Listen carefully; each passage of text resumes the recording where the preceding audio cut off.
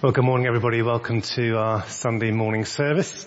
Particularly if you're with us for the first time, either online or in the building, it's great to have you with us. Or if it's the first time back for some time, it's great to be able to see you again. This morning we're continuing our series in 1 Peter, looking at chapter 3. And there's one verse in the middle of that passage which summarizes really what we believe in as Christians and why we're here this morning. I think it might appear on the screen behind me, but let me read it for you. It says this: "For Christ also suffered once for sins, the righteous for the unrighteous, to bring you to God. He was put to death in the body, but made alive in the spirit."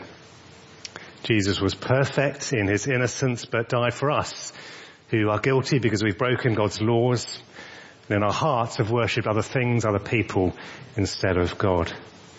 Because Jesus was innocent, it was enough for him to die once and for his death to pay for our guilt so that we can be forgiven and our relationship with God restored. And that's why as we come together this morning, our worship is acceptable to God. And we come to worship a risen Lord Jesus Christ, who is alive today and who reigns over this world at his right hand. So let's pray as we start our service together. Father God, we thank you that Jesus was willing to give up his life for our sakes so that we can be brought to you, so that we can become acceptable in your sight. We thank you for the work that you have begun in us and have promised to bring to completion. And we pray this morning as we praise you, as we listen to you speak to us through your word, that you'd help us to grow in holiness, that you'd help us to become more faithful to you in the witness of our whole lives. Father God, we thank you that we are a chosen people, a royal priesthood, a holy nation, your special possession, that by your mercy you have called us out of darkness into your wonderful light. We thank you that by your Spirit you've enabled us to step into the light and walk in the light, and not allowed us to become engulfed by the spiritual darkness around us. And although we feel drawn into the darkness and are more at home following the ways of the world, we pray for your forgiveness and protection. Where we failed to reflect your light into the world, forgive us, we pray. And where we're tempted to respond to evil with evil, again we pray for your forgiveness. Create in us a pure heart, O God, and renew a steadfast spirit within us. Father, as we've heard from David about the situation in India, we are reminded of the challenges of living in a fallen and broken world, where there's illness and suffering. And we pray that in your mercy you would restrain the spread of COVID in India any further, that you would protect the homeless, those living far from hospitals.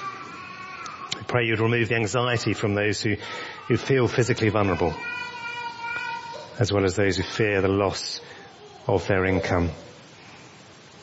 Continue to sustain David and Binny in their own health, we pray, as well as in their ministry to others, in particular those who are unable to access the online ministry at this time.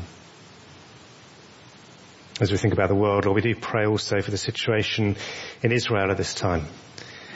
We pray for an end to the bloodshed. We pray that those sides would find peace and be able to live at peace with one another.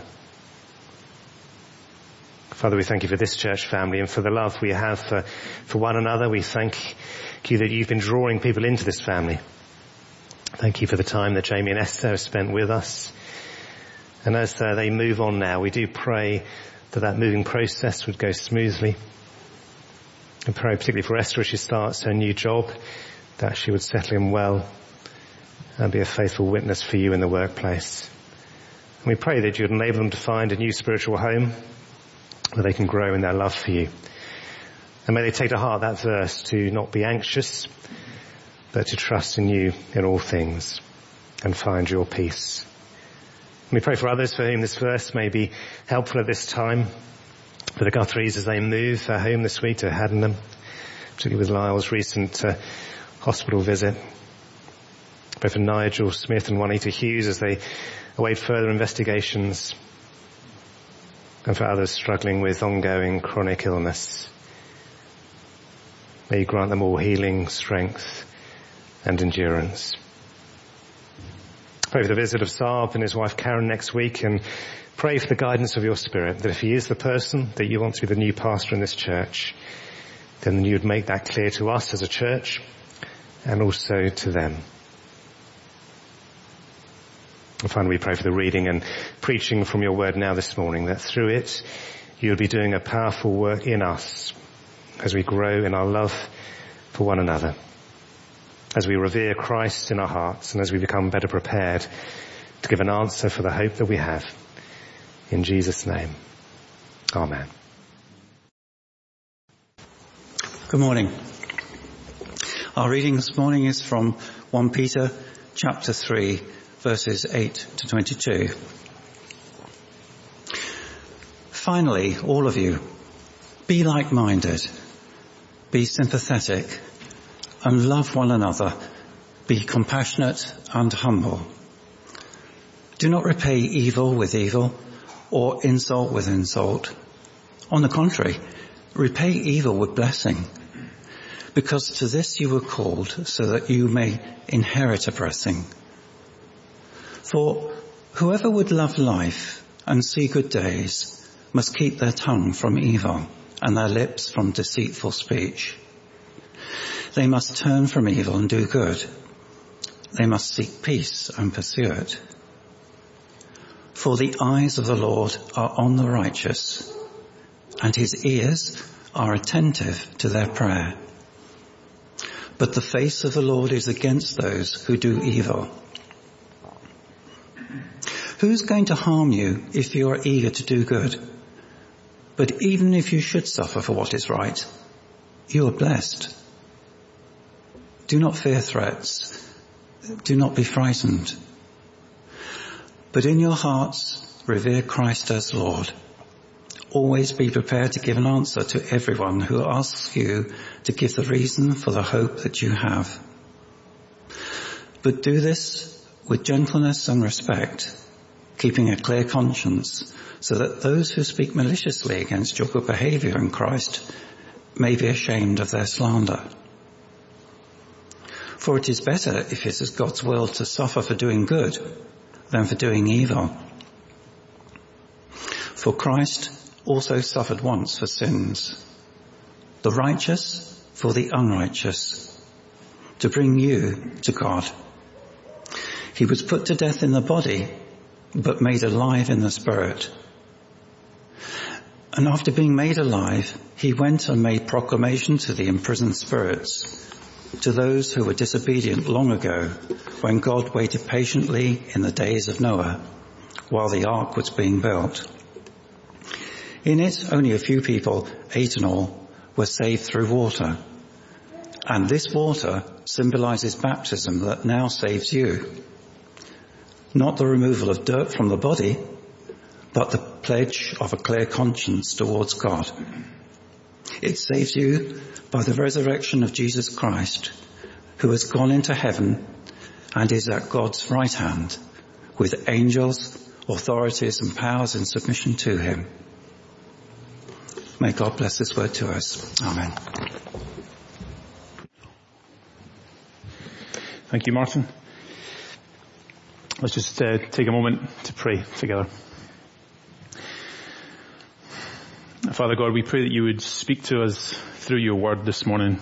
We pray that you would help us to calm our minds, settle our hearts, that you would fill us afresh with your word, that we might live for you and your glory and enjoy you forever. We pray this in Jesus' name. Amen. Now, I wonder what might keep you going as a Christian when times get hard. Because life can be really difficult, can't it? Like, how do you prevent yourself from losing your temper if you are hard stressed, sleep deprived, and the work is piling up? How do you love your classmates at school when they just make fun of you for being a Christian? How do you stop yourself from being selfish when you are at times struggling maybe with your health or just feeling burdened by life? What does Jesus have to say about that? Well, as we continue in our series, looking through 1 Peter, written around 60 AD to the churches in what is now modern day Turkey. Last week, we addressed the theme of submission. Submission in different parts of life. And in this morning's message, we'll look at the theme of suffering. Suffering for the Lord and yet persevering. Persevering as we speak of the hope that Jesus gives us. And we'll see that we can persevere in three different ways. Persevere as we love others supernaturally, as we fear God, not man, and as we live for the risen Lord. So firstly, as we think about loving others supernaturally, the Apostle Peter has previously spoken about how Christians can and should submit in certain situations of life. And now he turns his attention to all Christians, to all people in the church, whatever their situation, saying, finally, all of you be like-minded, be sympathetic, love one another, be compassionate and humble. In the light of the persecution happening in Turkey, what is modern day Turkey today, Peter wants them to display love for one another. And so he fires off a list at them. And he says to them, be like-minded, be sympathetic, loving, compassionate, and humble. He wants them to be united and loving. As others in the world maybe pursue selfish gain and trample everyone in their path to their goal, well, the people of God should be the very opposite of that. They should be humble and united in love. And I think maybe the ESV translation of this verse, verse 8, has a lovely phrase because it says that we should be like this, having a tender heart and a humble mind. It's a powerful picture really of how we should live as Christians, that our interactions with one another should be that of a tenderness of heart. That we would be tender with those in the church family, no matter their background, no matter their opinion or point of view. And we're called to be humble in our mind. We can't think of ourselves better than other people because we're not. We're all sinful people, saved by God's grace, and that should humble us. And at the end of the day, we don't really know everything. Only God does. And that should keep us humble, because we only know what He's revealed to us today. Therefore, the way that we treat each other should be marked by humility. To not do so is really to deny God's grace in our lives. Therefore, as disciples of Jesus, we should be people who are learners, humble learners. We want to graciously learn and understand different people's points of view as we would strive to maintain the unity that Christ gives us in the gospel, in the local church. And as we live this out as a church family, and only when we live this out as a church family, are we then able to turn to the world outside us and respond in a loving and a supernatural way. As the Apostle Peter declares in verse 9, do not repay evil with evil or insult with insult. On the contrary, repay evil with blessing, because to this you were called, so that you may inherit a blessing. He calls all Christians, every Christian, everywhere, to be radically different in how they respond to evil and insults. He wants his readers and us today as believers to respond in a way completely unlike those outside the church, when they respond with harsh words, criticism, and passive-aggressive remarks. No, he says, we're not to respond like that.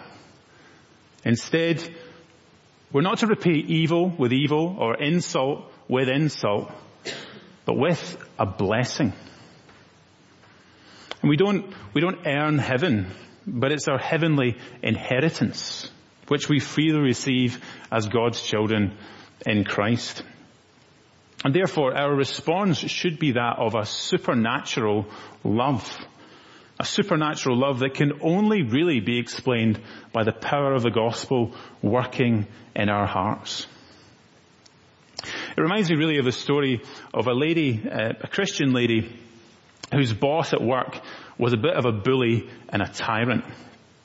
The only thing she would receive from him was harsh comments and passive-aggressive remarks. Whatever she did was never good enough. And so really at her wit's end and about to resign with a letter of resignation in her hand, her Christian friend came along to her and said, "How might you respond in a Christ-like way? Or in other words, how might you respond with the evil and insult that comes your way with blessing?" And so she thought, I know what I'll do. I'll bake a cake. And so she made this enormous, layered, extravagant chocolate cake and placed it on her boss's desk in the morning, just before he arrived for work. And when he arrived, he searched the office saying, "Who made me this cake? Who was it that made me the cake?" And then he arrived to the lady and said, "Did you make me this cake?" To which she said, "Yes." And he said, "Well, why would you make me a cake? I've treated you horrendously. Why would you bake me that cake?" And she said, "Well, because God has blessed me so much in my Lord Jesus Christ, how can I not be a blessing to others?" Because you see, friends, it's God's kindness that leads us to repentance. And whilst our boss, he didn't come to Jesus Christ that day, she did get treated much better. And she ended up staying at her job because she had not repaid evil with evil or insult with insult, but with a blessing. What might that look like for you and where you're placed in your life? When your friends at school mock you for being a Christian, how might you respond to them with blessing? Maybe when your non-believing husband just belittles you for your faith, how might you prayerfully, lovingly respond in blessing? When your boss, colleagues, or your neighbors just think you strange for being a Christian and following Jesus, how can you reach out and proactively bless them? Not that we would earn heaven, but because that we have every spiritual blessing already in Christ. As to bless others sometimes means to bless them and serve them, and other times it means to stay silent. Because as it says, for whoever would love life and see good days must keep their tongue from evil and their lips from deceitful speech. They must learn from evil. They must turn from evil and do good. They must seek peace and pursue it. For the eyes of the Lord are on the righteous, and his ears are attentive to their prayer. But the face of the Lord is against those who do evil. I wonder perhaps if you can relate maybe to my own story of coming to know Jesus. That in the early days, I realized that the more I spoke, the more I sinned. The more words I used, the more aware I became of my sin. And it speaks about that in Proverbs. It says, sin is not ended by multiplying words, but the prudent hold their tongues. It is to say that the more words that spew out of our mouth, the more likely we are to sin. But the more that we see God as holy, who cleanses us from our sins, then the more we want to hold our tongue and live for him. Now our words, we shouldn't be looking to tear people down and gossip and slander and engaging in that in the staff rooms and the break rooms and wherever God places us. But no, we're to pursue good, and we do that often by holding our tongue. Verse 12 as well has a really beautiful phrase motivating us to do this. As verse 12 says, the eyes of the Lord are on the righteous, and his ears are attentive to their prayer. It's a lovely phrase because God looks on us and smiles upon us because of Jesus. Because we're in Christ, he delights in us as he hears our prayers in his name. Therefore, there's a sense of comfort in that, a real comfort, that when we are insulted, the Lord looks on us still and he delights in us. But, as Peter goes on in verse 12, the face of the Lord is against those who do evil. Therefore, we seek to win many as we seek to bless them. We seek to bless them knowing that there is a day of judgment coming. And that day will be horrendous. Horrendous for those outside of Christ.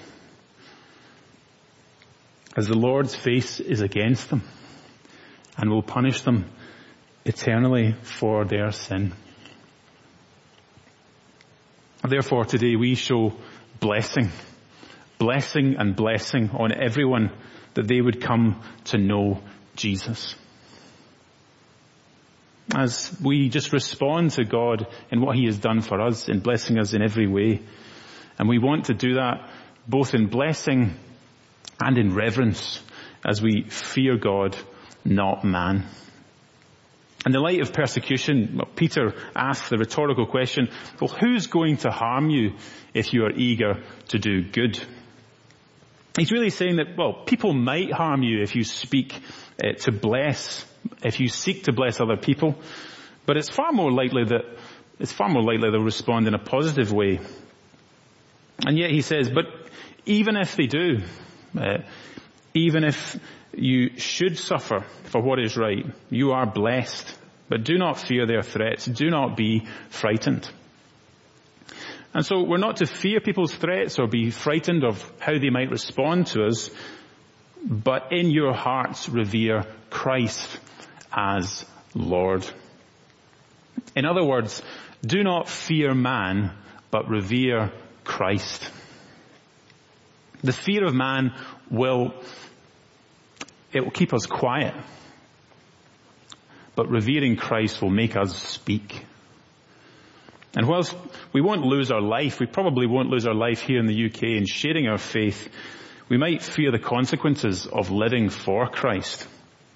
We might sharing our faith at work or boldly living out the gospel with colleagues. We might fear the reactions of classmates as we live and speak for Jesus in school or university. We might suffer from what's called FOMO, that is the fear of missing out. As we might not be the most popular person in school because we're a believer, because we follow Jesus. But ultimately, we need to remember who we follow. That we would ultimately not fear man, but revere Christ as Lord. And therefore, in light of that, we live boldly for him. As the Apostle Peter calls us to always be prepared to give an answer to everyone who asks you to give the reason for the hope you have. But do this with gentleness and respect, keeping a clear conscience, so that those who speak maliciously against your good behavior in Christ may be ashamed of their slander. For it is better, if it is God's will, to suffer for doing good than for doing evil. As we live for Christ, our lives should begin to be transformed. As we live in a really supernatural way to bless everyone. Interestingly, when it comes to sharing the gospel, in this passage, the method isn't approaching other people to tell them about Jesus, but the method is that they approach you as they see how radically your life is. Radical as you seek to bless everyone, even those who insult you. And as we do that, God will give you the opportunity to share the gospel.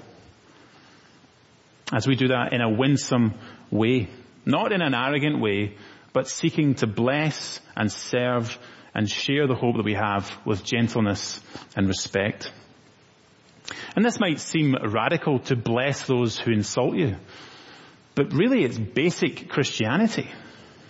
That all of us, every Christian, should be doing this. seeking to bless others even when they insult you, because that is exactly what Jesus Christ did. That's when he was mocked, beaten, spat upon, and crucified. He said, "Father, forgive them, for they do not know what they do." And we respond in a supernatural way as we follow our Savior in his supernatural love for us on the cross, taking our sins upon himself, that we would not receive curse, but blessing in abundance. And therefore our response to everyone, everywhere is blessing, blessing, blessing, and blessing. As Christ has showered his love and blessing upon us, that the only response that comes out of our mouth, that comes out of our lives, is blessing. Because it's only because of Christ's death, resurrection, and ascension that we can live this out as we live for the risen Lord. Because it says in verse 18, "For Christ also suffered once for sins, the righteous for the unrighteous, to bring you to God. He was put to death in the body, but made alive in the spirit." It is that Christ paid the ultimate payment and penalty for our sins on the cross, that anyone who believes in him will not perish, but be brought to God and have eternal life. As Christ died for us, that we would live for him. And just as Jesus died for our sins on the cross, the Spirit of God made him alive in the resurrection. As Peter goes on in verse 19, "After being made alive, he went and made proclamation to the imprisoned spirits, to those who were disobedient long ago, when God waited patiently in the days of Noah, while the ark was being built. In it, only a few people, 8 in all, were saved through water." And so we see that Jesus was raised from the dead and made alive, and he went and proclaimed to the imprisoned spirits. Now, in these difficult verses from verse 19 to 22, there are some questions that come up. Who are these spirits? Where are they? And thirdly, what did Jesus preach to them? So firstly, who?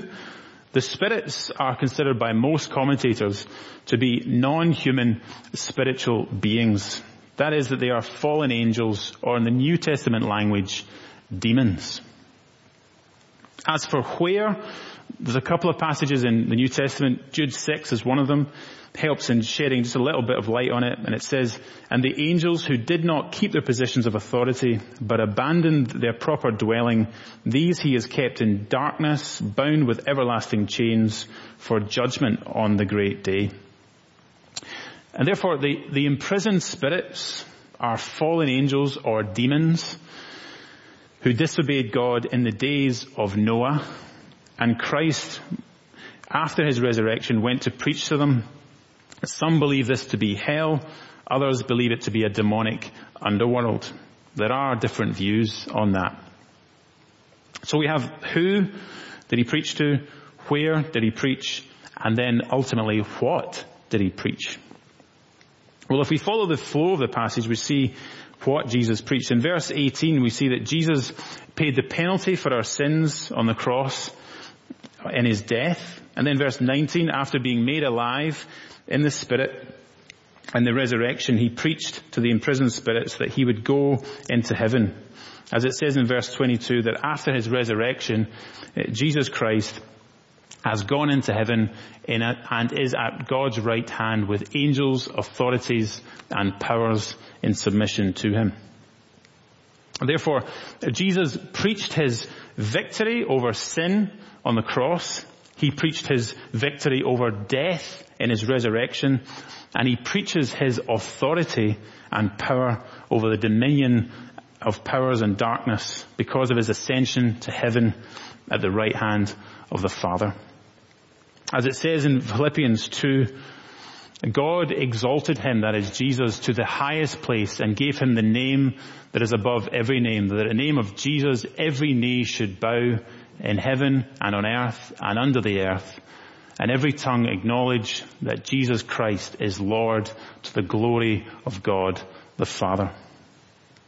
Because Jesus Christ is Lord of all. He is Lord of all the universe and reigns at the right hand of the Father. Because all authority in heaven and earth and under the earth has been given to Jesus Christ our Lord. He has defeated sin and death and is Lord of all creation, ruling over every spiritual realm on earth and under the earth. Because there is no place anywhere where Jesus Christ is not Lord. But why does that matter? Why is that important? Well, it matters because the Apostle Paul is writing to persecuted Christians, struggling to persevere in their faith, just as many of us are struggling to persevere in ours. Peter wants to reassure them that Jesus Christ has defeated sin and death and overcome the powers of darkness. Therefore, there is nothing that can separate us from his presence. There is nothing that can separate us from his love. As the Apostle Paul writes in Romans 8, who shall separate us from the love of Christ? Shall trouble or hardship or persecution or famine or nakedness or danger or sword? Verse 37. No, in all these things we are more than conquerors through him who loved us. For I am convinced that neither death nor life, neither angels nor demons, neither the present nor the future, nor any powers, neither height nor depth nor anything else in all creation will be able to separate us from the love of God in Christ Jesus our Lord. Because Jesus Christ has victory over sin and death and reigns in heaven as Lord of all. Nothing is out with his control and nothing can separate us from his love. The question for you this morning is Jesus Christ your Lord? Is he your Lord? Is he the Lord of your life, the Lord who you want to live for? Because if he is, then as Apostle Peter says, well, you will be baptized. It's not the removal of dirt from the body, as he says, but it is a declaration that you have died to your old self and you live for Jesus Christ in the resurrection power that he gives you by his Holy Spirit. Because you want to make the pledge of a clear conscience towards him. As Jesus has paid for your sins and is now Lord of your life. He is Lord. And the question is he you Lord, your Lord? And if he is your Lord and you have not been baptized, won't you do that? Won't you come and be baptized? We're baptizing 2 people very soon, and we would love it to have more people part of that, to declare Jesus Christ as the Savior of their sins and the Lord of their life. Let's pray.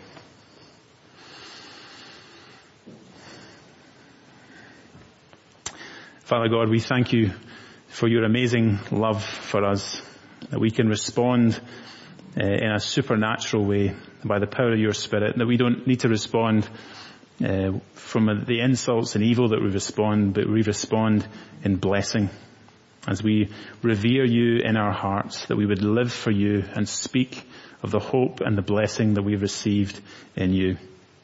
And we thank you, Lord, that you reign over everything, over all the realms of darkness. You have defeated sin and death on the cross, and you are in control of all things, that nothing can separate us from your love.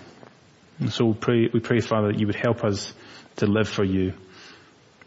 If there is any of us that want to be baptized, that desire to follow you as you are their Lord and Savior, we pray that you would work in our lives, Lord, that we would live for you. We pray this in our King Jesus' name. In his name, amen. Please take a seat. Well, we've been challenged in many ways, haven't we, this morning in terms of how we live the life of a Christian in a world in which we may face persecution and suffering. How do we respond in a godly way? It's been a great encouragement, though, isn't it, to know that Christ died, he was raised to life, he was exalted at the right hand of the Father. Now he reigns on high. He has all authority. That gives us great encouragement as we go from here to know that that is the case. We've also been left with a challenge. Is he your Lord? And maybe if you haven't made that decision before, maybe now is the time to make it, whether you're listening online or you're here in the building. And if that is the case for you, then as Colin said, why not come forward and be baptized as the Lord commands us to do in obedience to him. Do have a word with Colin or myself. I would love to hear from you. I'd love to talk to you about what that means. So do feel free to do that. I would urge you and encourage you to do that. Let's close now with some words from Romans 12. Love with all sincerity. Hate what is evil. Cling to what is good. Be devoted to one another in love. Honor one another above yourselves. Never be lacking in zeal, but keep your spiritual fervor, serving the Lord. Be joyful in hope, patient in affliction, faithful in prayer.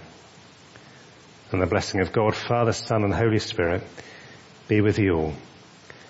Amen.